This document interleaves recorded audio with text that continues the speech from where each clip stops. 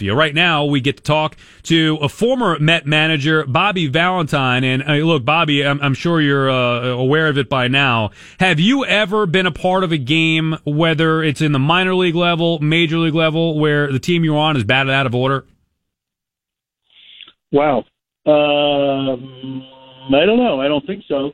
But that's, 4,000 games or so. So I don't remember all of them. How big of a mistake is that, Bobby? I mean, look, Mickey Callaway's getting ripped for it, first-year manager. I like Callaway. I think he's a good manager, has the potential to be a good manager. But in today's game where you have so many guys, first-time big league managers, and now you have it the first time the Mets have batted out of order since the 70s, only the second time in the history of the franchise. How big a mistake is that?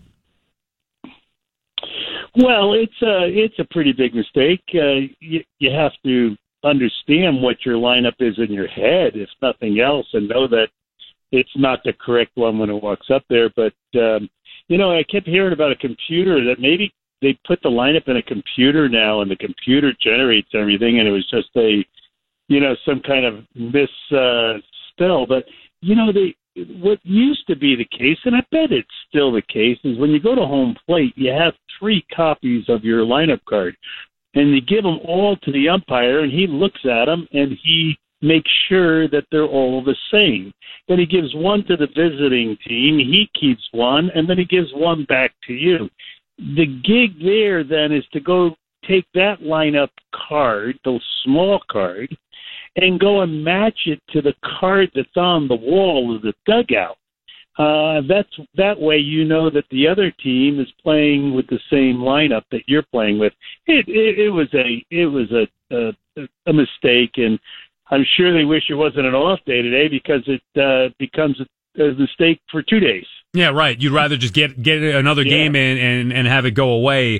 I just want to know now look, maybe you're right. Maybe it's changed with the computer stuff. They talked about somebody inputted in the computer, then they had the wrong one. 2 questions though for you. Number one, were you the one to walk it out to the umpire? I don't recall watching you back then. Were you the one? Oh, not often. No, not often. Okay. And what was the go ahead. Take me through the process of putting yours together.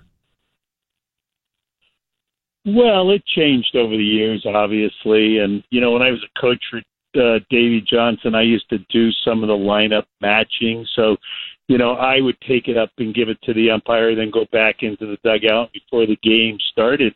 I literally have that card beside the lineup card that's on the wall and matching it up. I don't think that we should make it such a big deal. It was a mistake. It's not.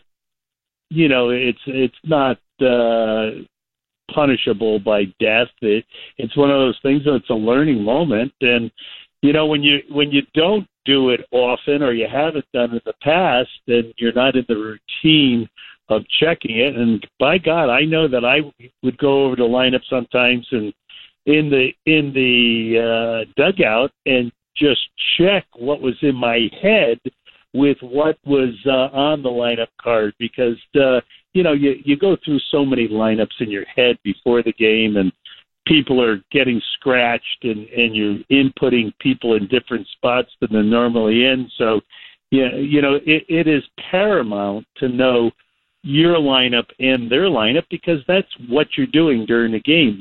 You're rolling through the innings and rolling through your lineup and their lineup and making the plan for what you're going to do as the things go on. This happened to be in the first inning, so maybe everyone didn't get into that process yet. Yeah, and look, man, we're talking about former Mets manager Bobby Valentine. I agree with you, Bobby. It's not that, look, it's bad. It's not that big of a deal. Now, Callaway was accountable afterwards, saying that maybe it even cost him the game. I disagree with that. I don't think that cost him the game.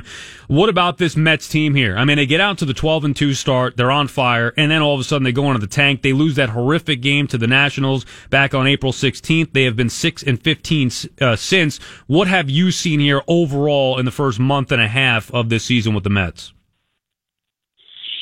Well, you're never as good as you are when you're really hot, never as bad as you are when you're really bad. And, when you start off so hot and everything is so easy, those wins just seem to be ho-hum. Oh, we'll go out and win. We're not going to work for it. We're not going to think it through. And I think that that became a a problem, and often it does. It looks like it might happen to the Red Sox also. They were magical for a couple 3 weeks, and all of a sudden, the hit's not falling and the pitch isn't being made. The umpire's call is not going your way, and instead of thinking that it's easy, you think that it's absolutely impossible. And like I say, it's never as hard as it looks when you're going bad, and never as easy as it looks when you're going good. Yeah, and to Callaway's credit, he's trying to stay the course, say the right things here. It's been such up and down that, he's trying to figure it out as he goes. Is there anything to it, Bobby? The one game that they lost to the Nats, and I keep pointing back to that. Now, Callaway himself afterwards said,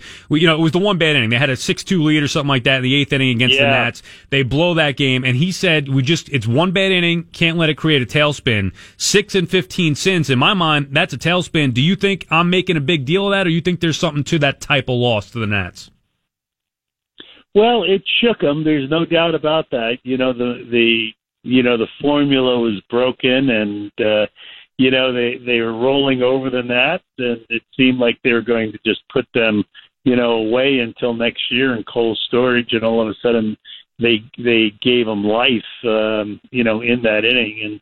And doubt is the worst thing that happens to an individual when you're playing, and it's also the worst thing that happens to a team. And you got to get that core faith, that hope, that belief back, where you're not making it happen and questioning it if it doesn't happen.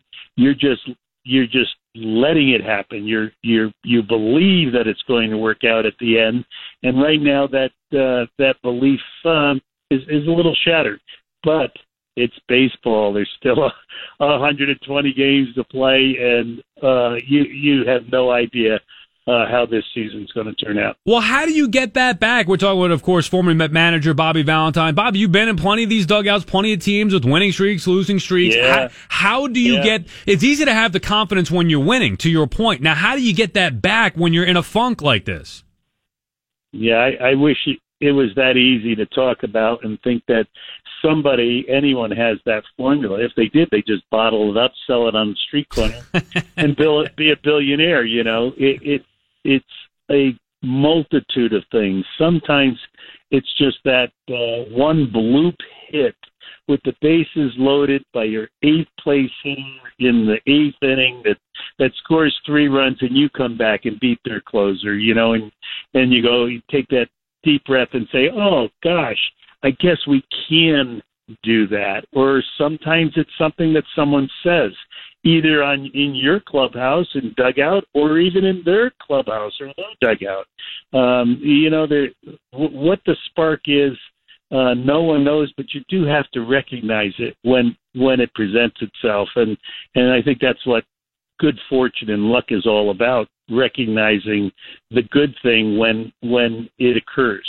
Yeah, and look, on the opposite side of the city, you get the Yankees, who can't lose a ball game. 17 of 18, looking to sweep away the aforementioned Red Sox.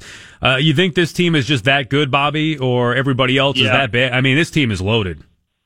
No, they're very good, and the faith with them is very easy because there is expectation for everyone on that team to excel and to do very well. Where, with the Mets, there's a lot more doubt.